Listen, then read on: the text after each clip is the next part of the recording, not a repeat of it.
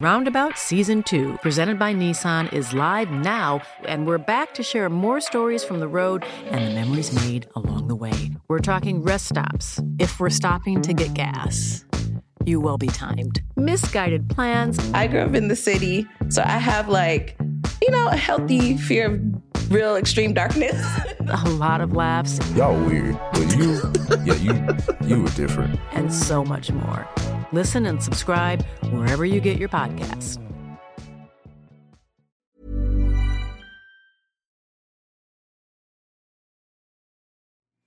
Hello, I'm Alice Su. For months, I've been investigating how the Chinese government is trying to silence and control Uyghurs outside China. This is the second episode of The Cage, a special two-part series for Drum Tower. We're publishing it again in case you didn't catch it last week. If you've not listened to the first episode, you'll find it wherever you listen.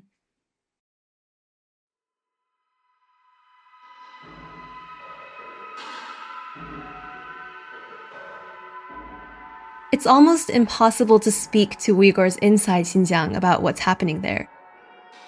Not just for reporters like me, but also for family members and friends outside of Xinjiang.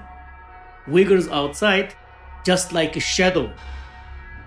A lot of shadow are walking outside.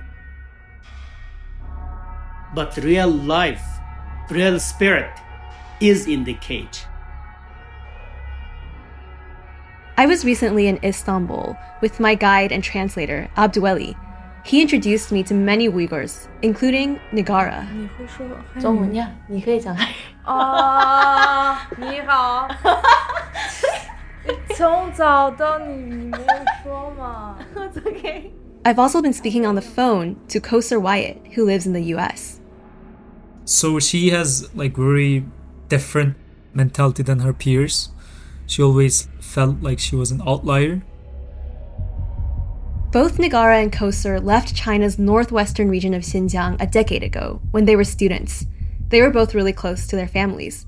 And neither one of them expected that they'd end up in long-term exile as China's government swept more than 1 million people into camps for re-education. Like many other Uyghurs outside China, Kosar and Nigara were cut off from all contact with their families. Kosar was out of touch for 2 years, Nigara for 4. Kosar's father had been detained in a camp.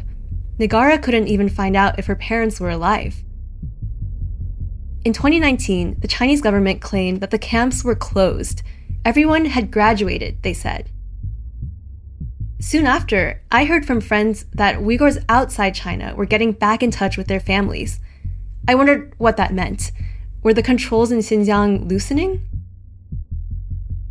Kosar and Nigara each found state security officials inside Xinjiang who said they would help them to get back in touch.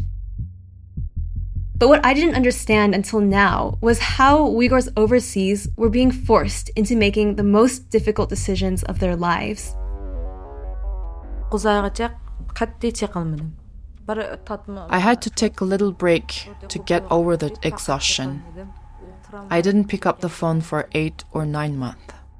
Actually, I'm about to submit the UN form for the involuntary disappearance. And it's not just Kosar and Nigara who've been going through this. A recent study found that 80% of Uyghurs living in Turkey had been directly threatened or had their families threatened by Chinese authorities. 2/3 of Uyghurs living in Britain said the same. Abdueli told me an old Uyghur folktale about how a free person's spirit is tied to a bird in a cage. As long as that bird is trapped inside, the person outside the cage cannot truly live. Abdueli said he'd never understood the meaning of that folk tale until these last few years.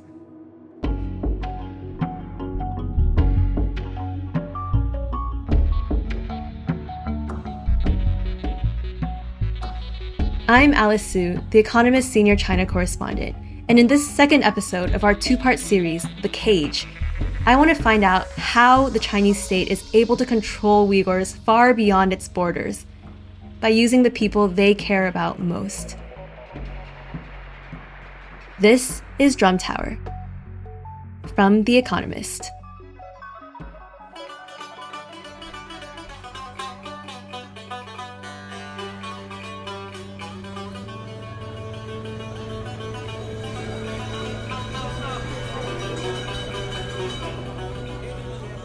When I was in Istanbul a few weeks ago, I met Nigara.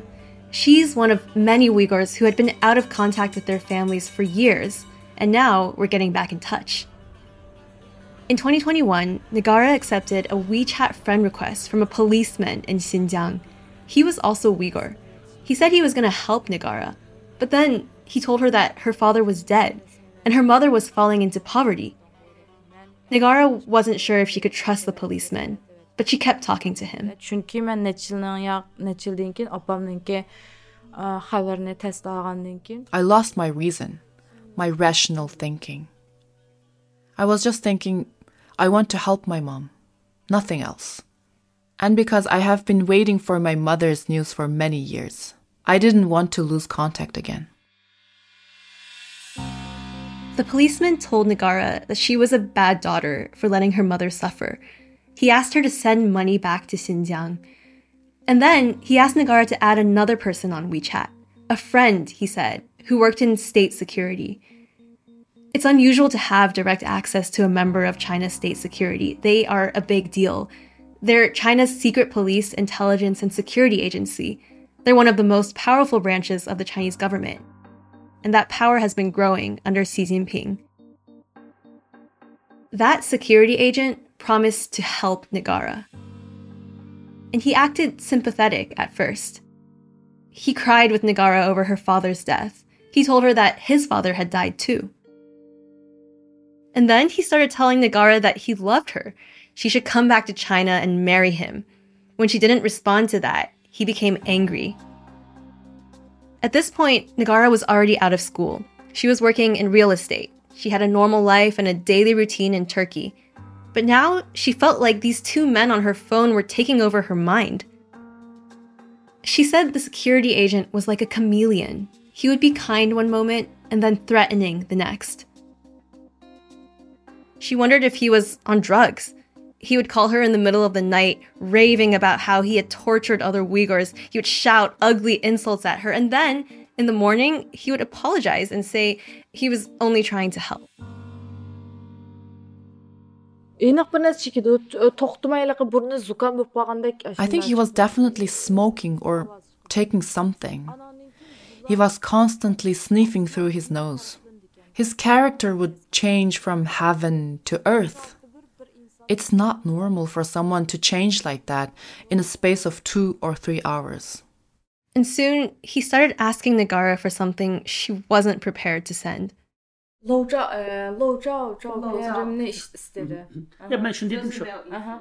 He asked me to send him a naked photo. He said, if you send it to me, then we can help each other. He told me he would only contact my mom if I sent the photo. He said if I don't, he would never help me. The two men sent Nigara constant voice notes asking when she was going to send what they asked for. Nigara gathered money. She thought about sending it to help her family, but she didn't send it. She was worried that it was a trap. Her friends in Turkey couldn't understand what was happening. When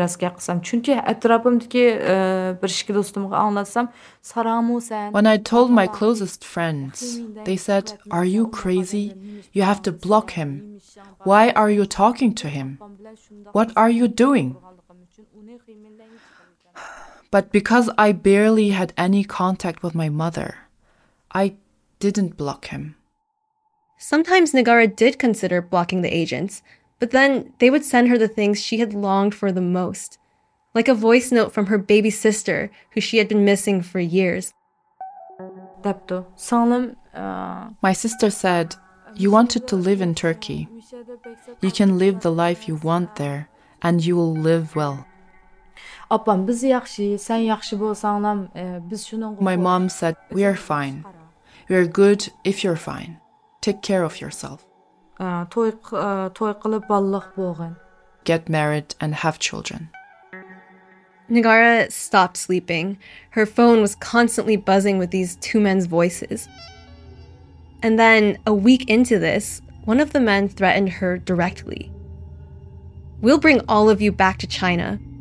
Wait and see what we do to you then," he said. And that wasn't an empty threat.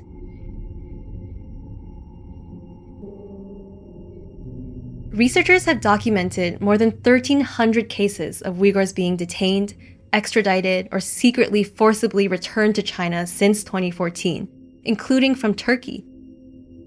Negara had thought she was safe when she first accepted those friend requests because she was so far away. But now, she really felt in danger. That night, Negara had a panic attack. She told me she'd never felt her heart pounding so fast before. She couldn't breathe.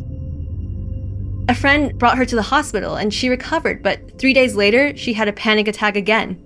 Yani bektas yani sayam salomatligim beksat ig'ir zarbi kuchirdi. Ham psikologik.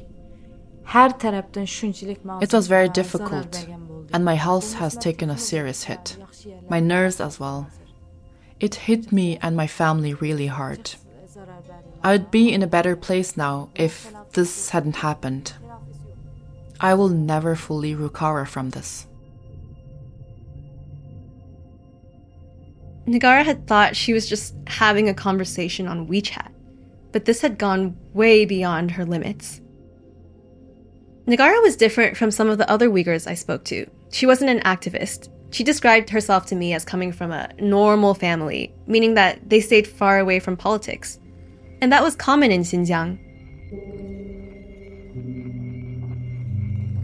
Kosar Wyatt, who I'd been speaking to in Boston, had to sign a form before he left China in 2013. He had to promise the Chinese government that he wouldn't get involved in politics in the US. His parents also warned him to just focus on school. But the camps changed everything for him. Kosar felt it wasn't right to keep quiet about them, even though his dad had been released. He still had cousins who were detained. He started to speak out. The security officials offered help to contact Kosar's parents too, but the condition they gave him was different from Negara's. And he basically threatened me. He said, if you are not silent, how can I let you speak to your parents again?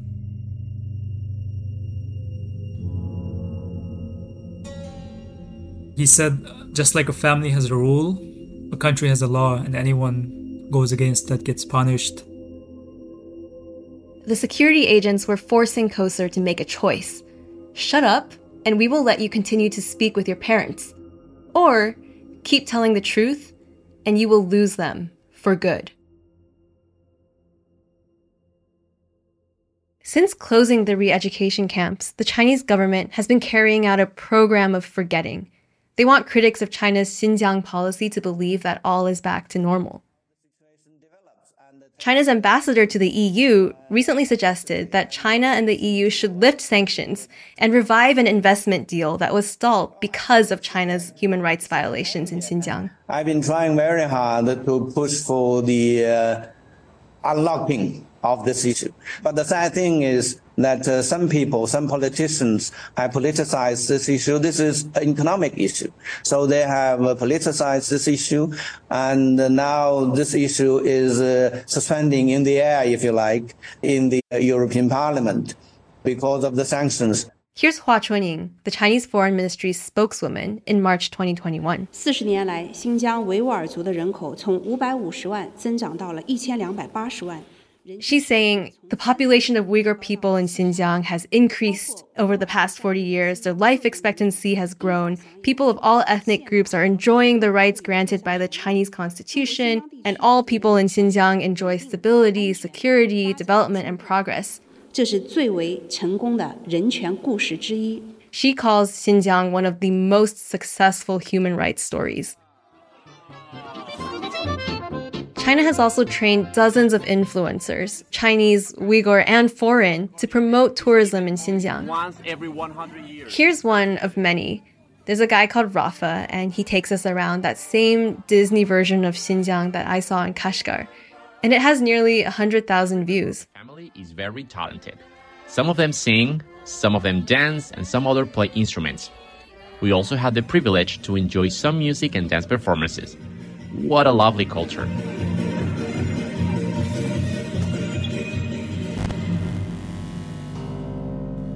Kosar hated that propaganda. For years, he had been speaking up about his family, keeping a daily diary on Twitter of messages to his father as a counterpoint to the Chinese media's lies.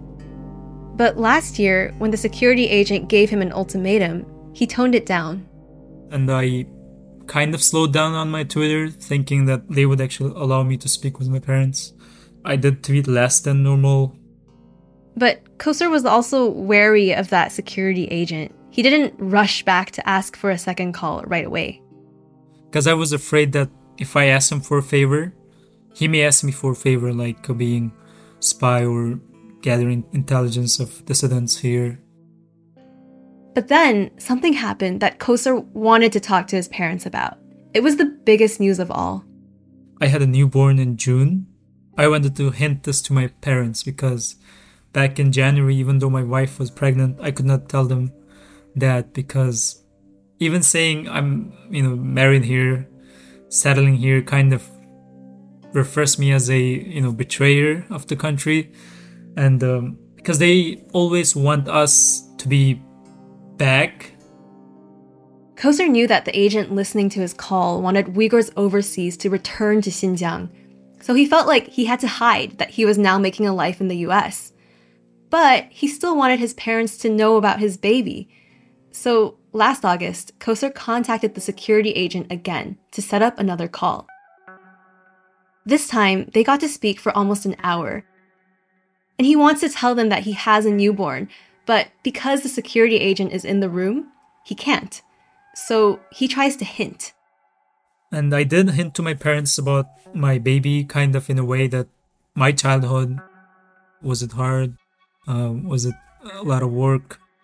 For us, it was a lot of work, I had no idea it would be so exhausting, and, it was a lot of work for us. I'm not sure if they got the hints he was trying to send, but then at the end of the call, the agent reminds Kosar to be careful about what he does outside. It's clear what he means. If you want to have more calls like this, stay away from activism.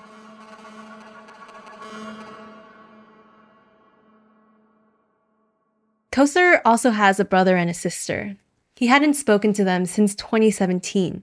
So, of course, during those calls, he asked his parents about them. But his parents said each time that they were out. But again, later on, I learned that they were not allowed to be on the call. Probably they did not want to give away, the whole family and show them to me. But Kosar could still see updates from his 19-year-old sister, Kamila, on WeChat, even though he couldn't talk to her directly. From her posts, I could see very deep thoughts that sometimes she would post about poems and some quotations from some writers. Very deep, though. Even now, I see her that brief bio. It says, "Death awaits us," which scared me in the beginning, but, later on, she told me it's just, it's common sense. Death awaits us. Last autumn, Kosar and Kamila had a breakthrough. They found a way to communicate with each other online, although they couldn't be sure it was safe for her. If China's security state detected that she was in touch with someone outside of China, she'd be in trouble. Many other Uyghurs had been sent to the camps for having foreign contacts. And Kosar knew it was dangerous to talk with Kamila, but he couldn't stop himself. She was answering so many of his questions about what had happened in the last few years. And now they finally had a way to talk directly. It felt so good to speak without the agent in the room. She told him about how depressed she had been when their father was in the camp, and how lonely she felt at her new school in Henan. On November 24th, 2022, a locked-down building in Urumqi caught fire. At least 10 of the residents died, and videos of that fire went viral online. Adding to that anger is a fire that broke out in the capital of China's far west Xinjiang region on Thursday night. 10 people were killed and 9 injured. Most parts of Xinjiang have been under lockdown for more than 100 days. Angry citizens, fed up after 3 years of zero COVID restrictions, held vigils for the fire victims. Those vigils turned into protests. The deadly fire sparked nationwide outrage because widely circulated videos, which have now been censored in China, show that COVID lockdown measures very likely delayed firefighters from getting to the scene. It was the most widespread public dissent in China in years. Compound entrance was partially blocked with fences, tents, and metal barriers that are normally used as part of COVID measures. The video shows smoke and flames coming from a high floor of the building, but the water failing to actually reach the fire. Kamila started posting about the visuals on Chinese social media. Her dad told her to stop. He said he would disown her if she didn't. So she was really hurt by those comments because she felt she's not doing something wrong. It's just post.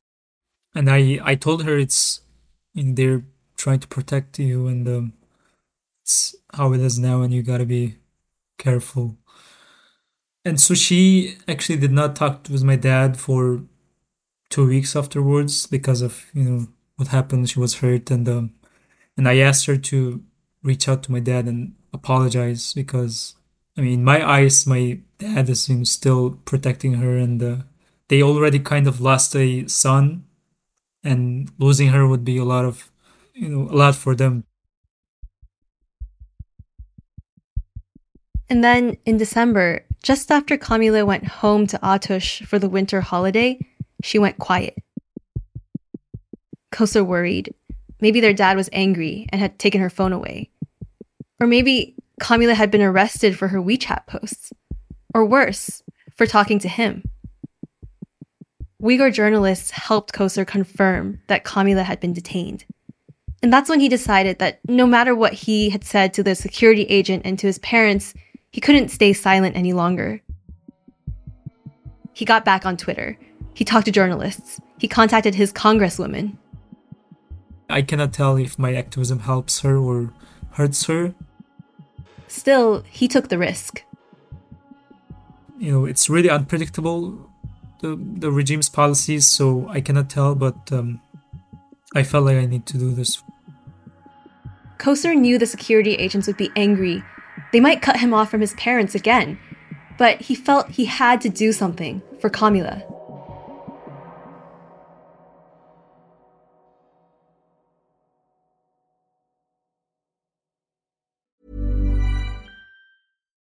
Millions of people have lost weight with personalized plans from Noom. Like Evan, who can't stand salads and still lost 50 pounds. Salads generally for most people are the easy button, right? For me, that wasn't an option. I never really was a salad guy. That's just not who I am. But Noom worked for me. Get your personalized plan today at Noom.com. Real Noom user compensated to provide their story.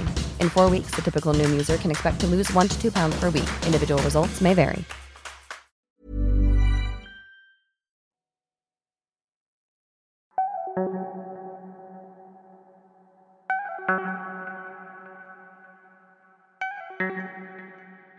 After Negara was released from her second stint in the hospital, she decided to cut the security agents off, even though that meant losing touch with her family again. After that, I deleted the rest of the text and kept the phone somewhere else. I was hospitalized because I was so panicked and nervous. I had to take a little break to get over the exhaustion.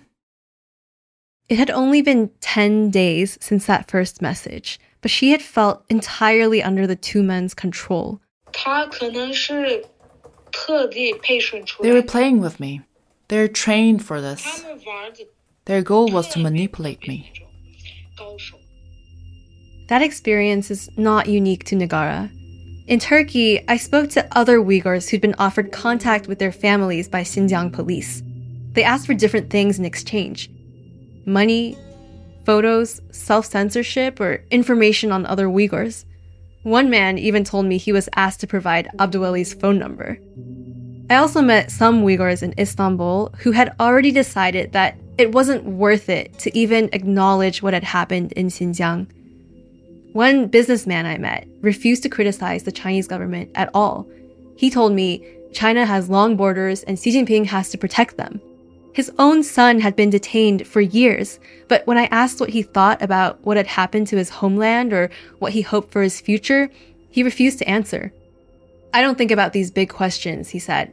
I just focus on raising my own children. He acted like he knew nothing.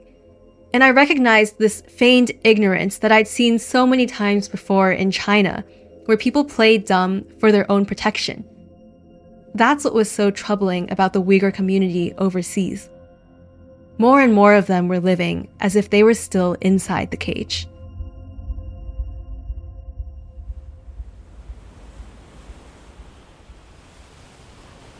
It took a whole year for Negara to recover psychologically from those 10 days of contact with the police. She started meditating and avoiding the news or sad music or anything that reminded her of home. She read poetry and practiced English and French. She stood on her balcony and looked at the sea. She avoided her phone. It was locked in a drawer, along with her past Chinese life. Hakikaten yani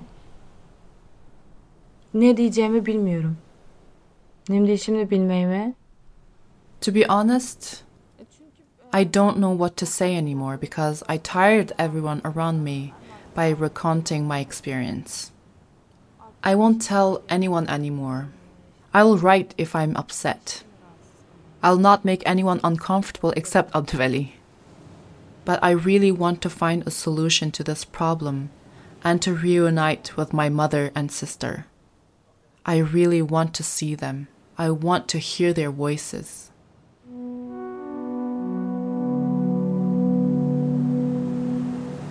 Negara still longs to see her mother and sisters again. Sometimes they come into her dreams. 昨天晚上也我见到我妈妈了，她来了我门口，第一次见到的那种梦。I saw my mom in a dream last night. She came to my door. The more a girl grows up, the more she needs her mother. Like, when I was in love, I wanted to ask her lots of questions. Because she's not just my mom, she's my best friend.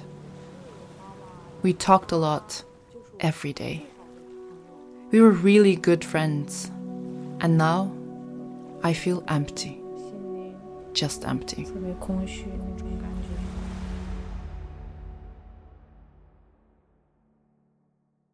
Negara told me she had seen news reports of other Uyghurs speaking out about their family members. Many of those relatives inside Xinjiang were then forced to appear in propaganda videos. They had to say everything was fine and denounce their families outside. When she asked me if speaking up would help her family, I couldn't say yes. I knew that Koser was struggling with the same questions.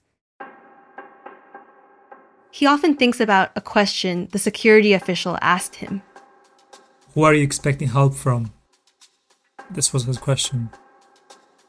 I said nobody. Like that question, who are you expecting help from, kind of really rings in my ear because within, a month now I've been advocating for my sister, but I'm feeling like helpless, like there's nobody can actually help me, right? So that question still rings in my ear because literally like nobody can help.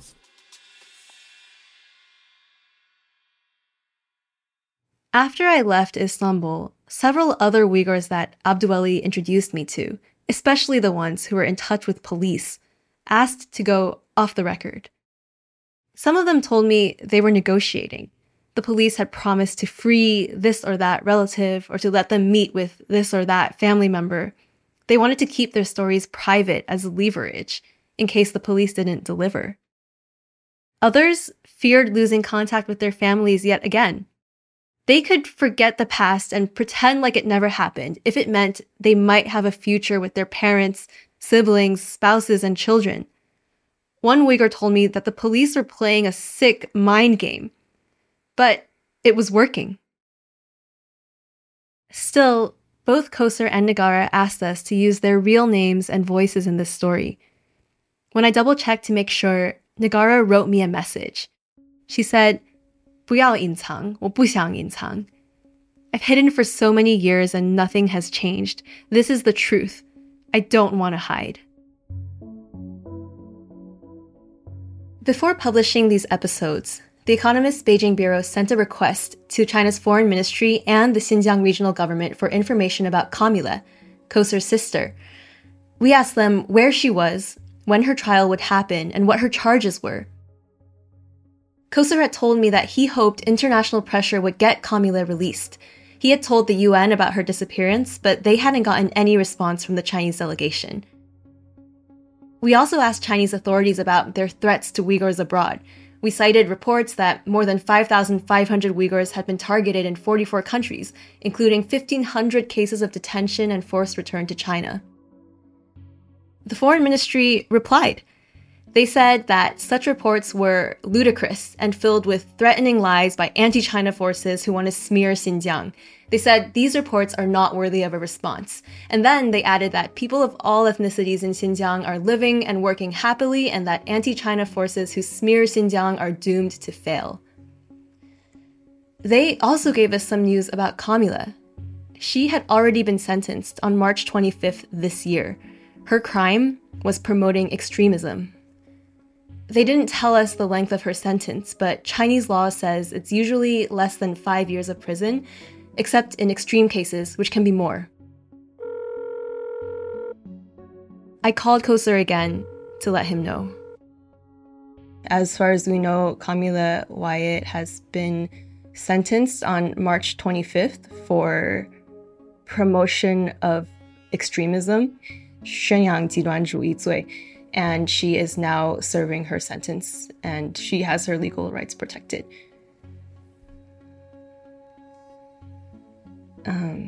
Do they say how long the term is? They didn't say. I think we're going to follow up again and ask them again. To my surprise, Koser already knew. His parents had gotten back in touch with him recently, and this very same morning that I called him, they had told him about Kamila's sentencing too. And they were asking him not to talk about it. And they were basically saying, because it was almost 4 years they lost communication with me, so they were basically saying, for Kamila, it's a matter of time. I mean, for 4 years he didn't even talk to his sister, and 2 years is going to pass real quick. It's like a, training for her. Training for her? Like basically saying she will get tougher or educated or whatever the term is. So, the term that whatever doesn't kill you makes you stronger. That kind of statement that the mentality is very different. That my father is basically saying it's not a necessarily bad thing. For Koser's parents, China's system of control was impossible to change. They told him that speaking out would only make it worse for them, and it wouldn't help his sister. He told me that his mother was crying and begging him not to speak. And I could see why the Chinese government's strategy is so effective. They make you feel that telling the truth is selfish, that it will destroy the lives of the people you love. And so if you love them, you should accept China's control. You should act like everything is normal. But that is also dangerous.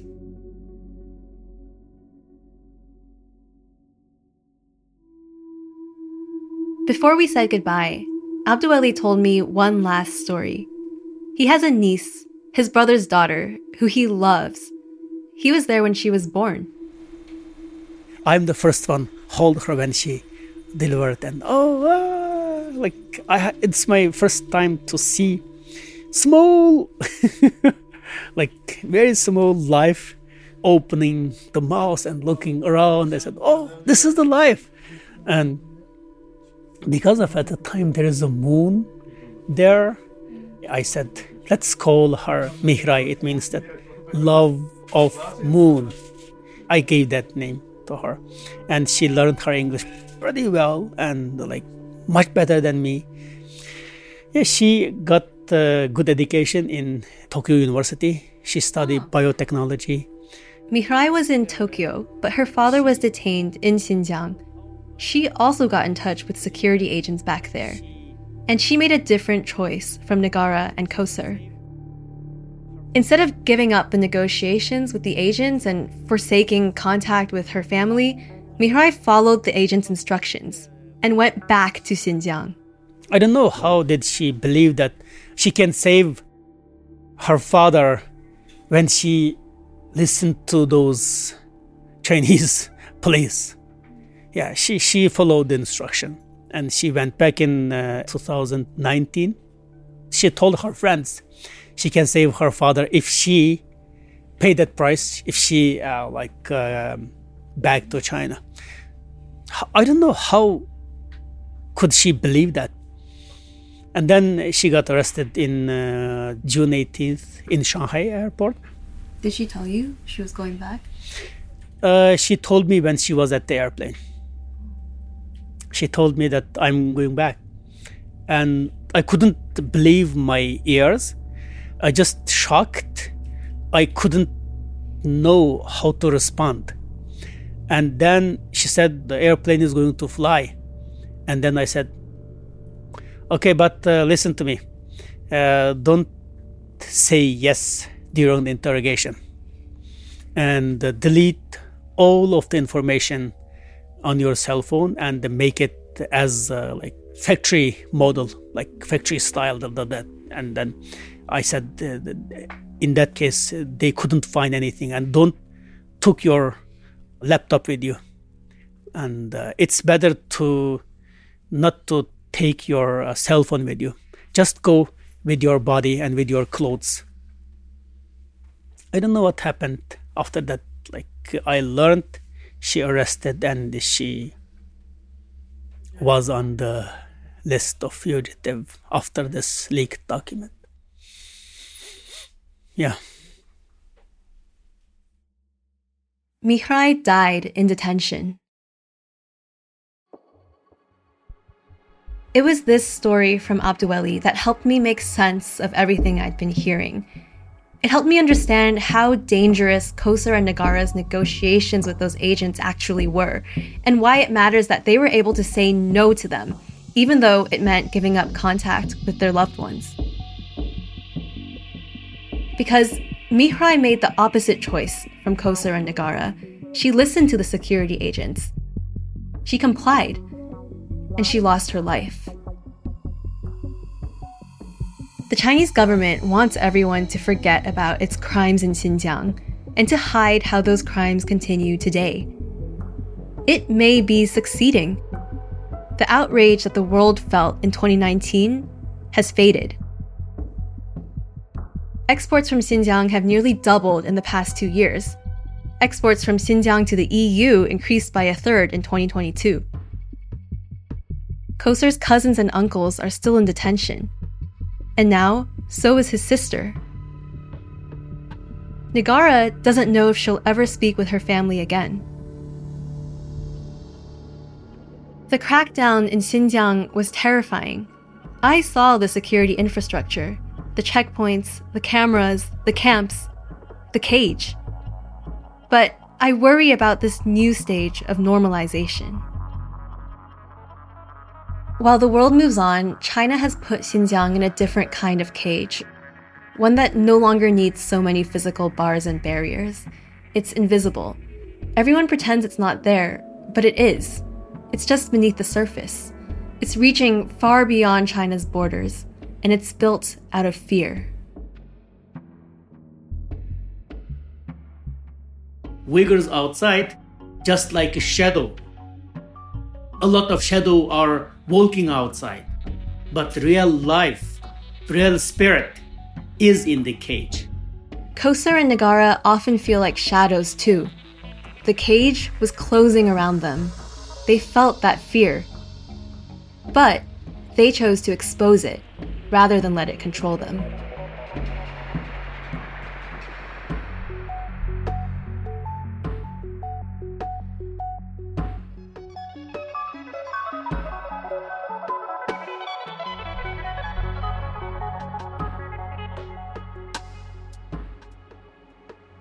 This episode was produced by Alicia Burrell and Barclay Bram. Research was by Constance Chang. Our editor is Poppy Sebag Montefiore. The executive producer is Marguerite Howell. Sound design is by Nico Rofest and Weidong Lin. Drum Tower's music was composed by Jocelyn Tan, and additional music is by Alim Jan and Nun Sounds. Our thanks to Mukadas Mijit. You can read my reporting, which accompanies this podcast, on The Economist website. If you subscribe already, thank you. If you don't, we have a free 30-day digital subscription just for our listeners. Visit economist.com/drum offer. If you want to hear more about Uyghurs in China, you can hear Abduweli tell his own story to my colleague Su Lin Wang on our podcast series, The Prince. It's an 8-part series looking at the life of Xi Jinping. You'll find it wherever you listen. Thank you for listening to Drum Tower.